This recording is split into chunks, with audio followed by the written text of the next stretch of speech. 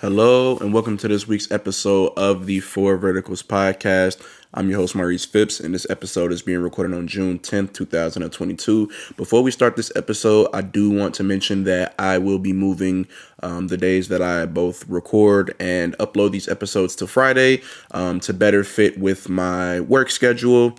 Expect these episodes on Fridays now. But that's not what you came here for. You came here for sports, and I'm going to give them to you. So without further ado, let's get right into it.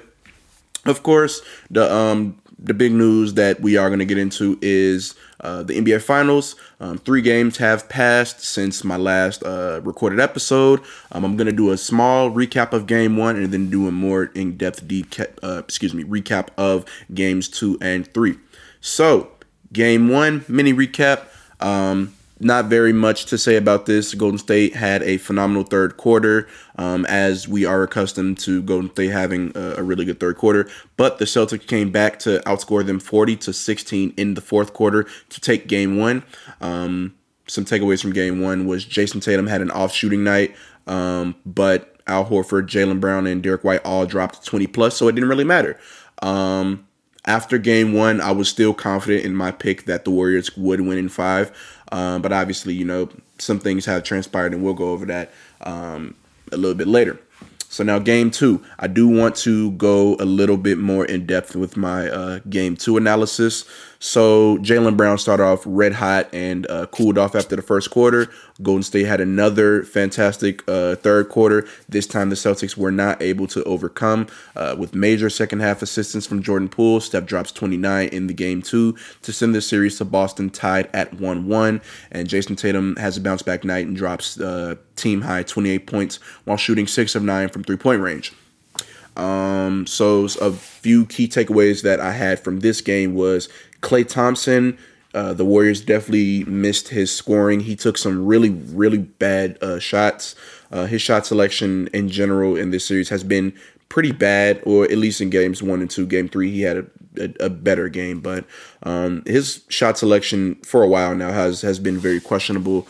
I'm not sure whether that's him not necessarily wanting to release his role as the second option to anyone, or like him just, I don't know what it is, but his shot selection has not been good, and it's actively hurt the team.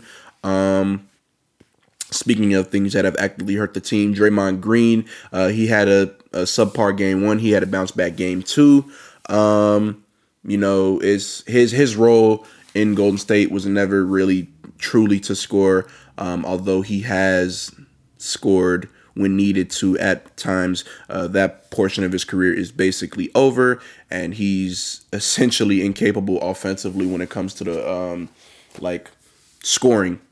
He can do everything else. He just can't score. He definitely had a better Game 2, but major takeaway from Game 2 was that Al Horford, Marcus Smart, and Robert Williams were all limited to just 2 points. Now keep in mind, Al Horford in Game 1 was the Celtics' leading scorer with 26 points. And then I'm not sure how much Marcus Smart had in Game 1, but he had way more than 2 points. So the Warriors found a way to limit everybody else. They let Jason Tatum do Jason Tatum. He did what he was going to do, but it wasn't enough for them to overcome them, and so they sent the series to Boston tied 1-1. Now, Game 3 was 2 days ago. Game 3 was the most recent game that was played, and both Jason Tatum and Jaylen Brown dropped 26 and 27 points respectively as the Celtics weather another Golden State third quarter storm by limiting them to only 11 points in the fourth quarter. Klay Thompson has a somewhat return to form after dropping 25 points. Steph Curry drops 31 and was injured in the fourth quarter after bodies dive onto the court for a loose ball. At the time, it was unclear whether Steph will miss any time due to the injury.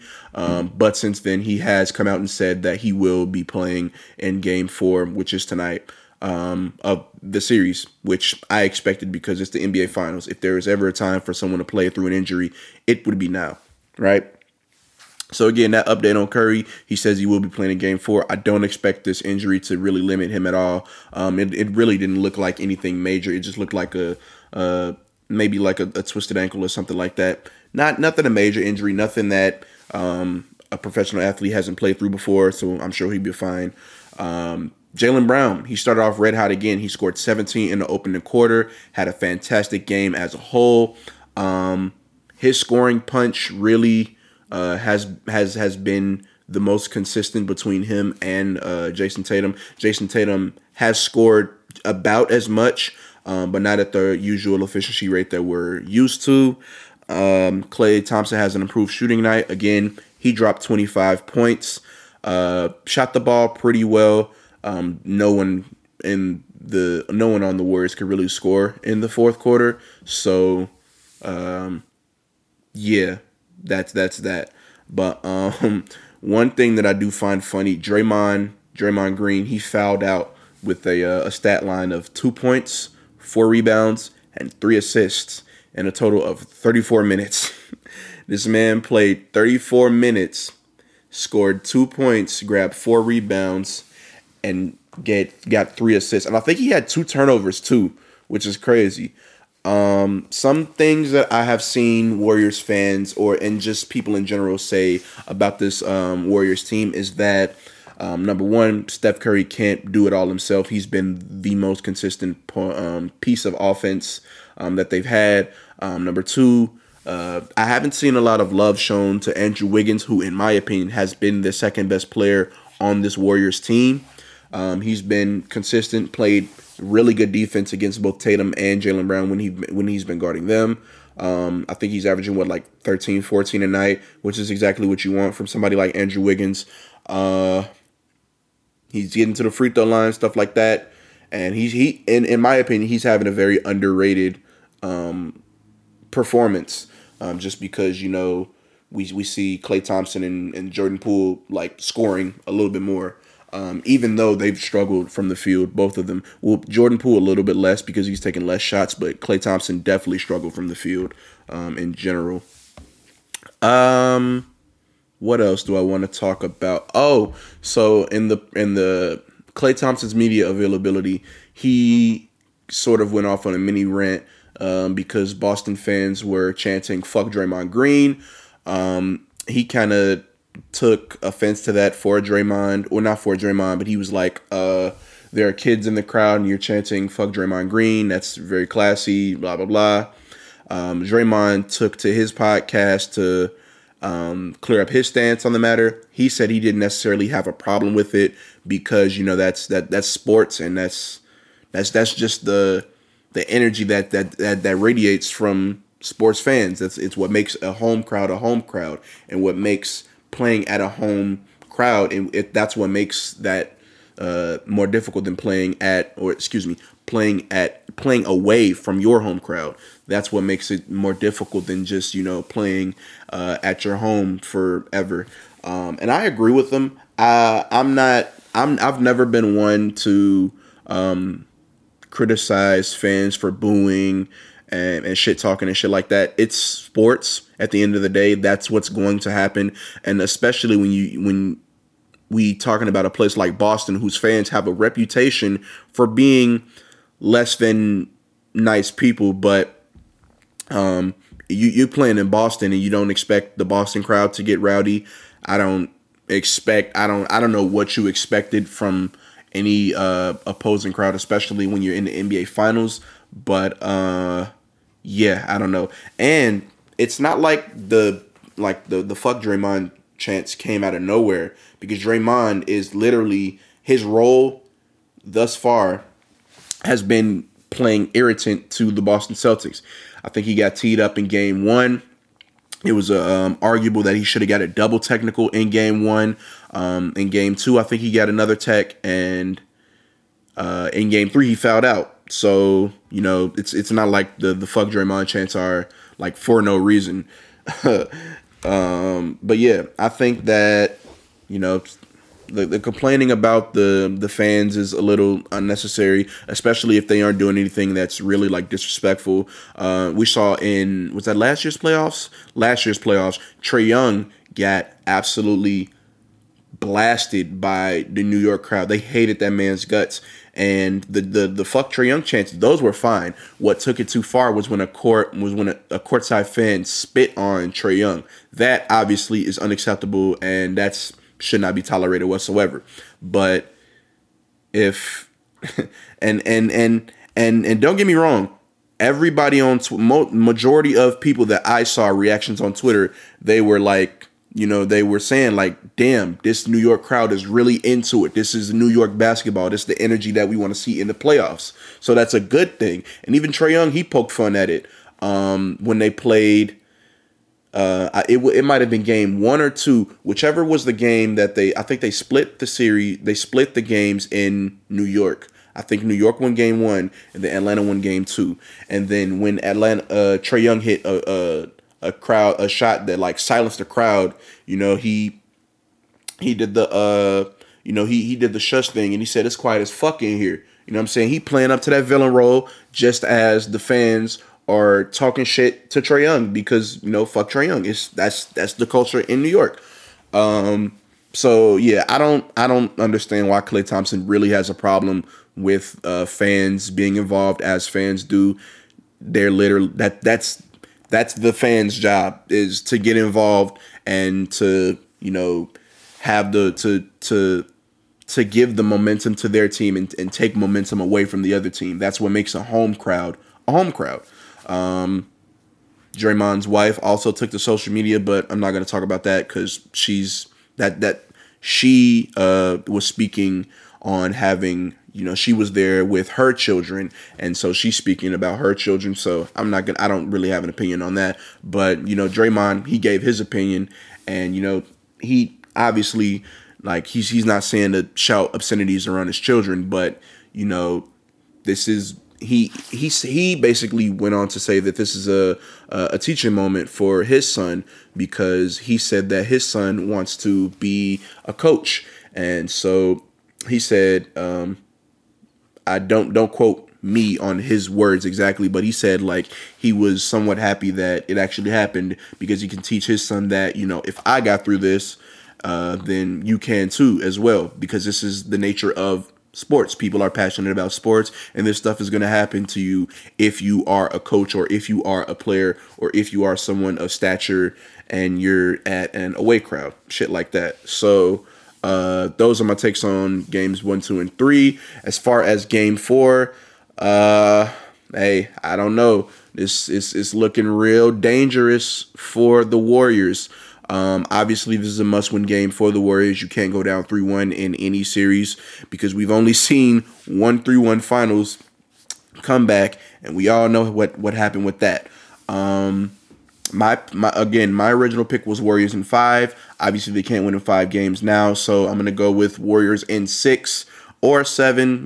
One of the two. If the Warriors win, in my opinion, I do see it stretching to 7 games. I don't think that they're gonna rattle off 3 wins in a row against this Boston team that hasn't lost. I don't think they've lost consecutive back-to-back games this playoffs at all.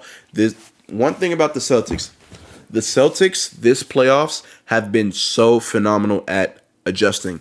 It seems like after every loss, they come back better, and they win. I think literally after every loss, they are like perfect in their record. They after a loss in a series, they haven't lost the next game. They haven't lost back-to-back games.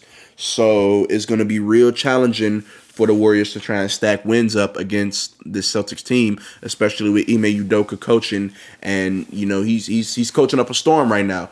It's crazy. A first-year coach doing all of this. First-year head coach in the NBA Finals doing all this. He's making the adjustments, and the players are responding, and they stacking wins up, man. So it's going to be a real challenge for the Warriors to get back into this series. But that's enough on the NBA Finals for right now. We do have some other news. Aaron Donald got a contract extension after potential retirement talks. He signed a 3-year, $95 million extension, which will make him the highest paid non-quarterback ever. So congratulations to Mr. Aaron Donald. Cooper Kupp also signed a 3-year extension, 3 years, $80 million. Definitely both well deserved. So congratulations to both of them. DK Metcalf was a no-show at mandatory Seahawks minicamp. I'm not going to make a big deal out of that. But just to throw it out there, his name might pop up in some trade rumors and stuff like that. Come to the Ravens. Excuse me. Hopefully DK Metcalf comes to the Ravens. That would be very nice. But anyway, unless unless jovial news, 2 additional women have come forward in the ongoing Deshaun Watson case. It is unclear for how long the NFL will suspend Deshaun Watson for, but it's looking like minimum like a 4-game suspension or something like that. I wouldn't be surprised if he had to sit out this entire season due to the ongoing legal litigation involving his name. I've already talked at length about that. We're not going to discuss it any further. We're just going to move on.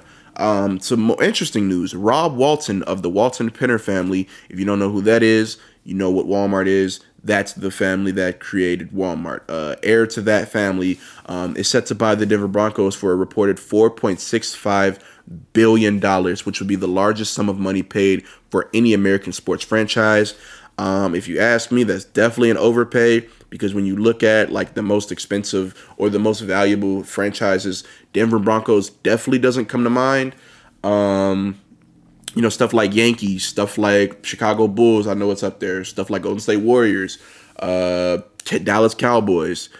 Definitely not the Denver Broncos is definitely not a team that comes to mind immediately. But I guess that's interesting. Interesting to see what changes happen within the Denver Broncos organization as the owner of the team is changing. We don't have a bunch of other news. I blazed through this episode. I really got to stop doing that. I got to make these episodes longer again. But in the final bit of news that we have, Oklahoma wins the College Softball World Series after a 16-1 blowout in Game 1 and a 10-5 victory in Game 2 of their best-of-3 series. So congratulations to those Oklahoma ladies. I believe that this is number one, they're back-to-back champions, so congratulations for that. And this is their 5th World Series. Hold on, let me look at it. I don't want to get this wrong. This is their 6th time being world champions. So, congratulations. National champions. So, congratulations to them. Wow, I did not expect to blaze through this episode so quick. I don't have anything else to talk about. So we're just going to cut it short right here. I'll be back next Wednesday with hopefully another episode and a longer episode. I haven't recorded a sub 20-minute episode in a while. But without further ado, what am I talking? Without further ado, this has been Maurice Phipps. Thank you for listening, and I'll see you next time.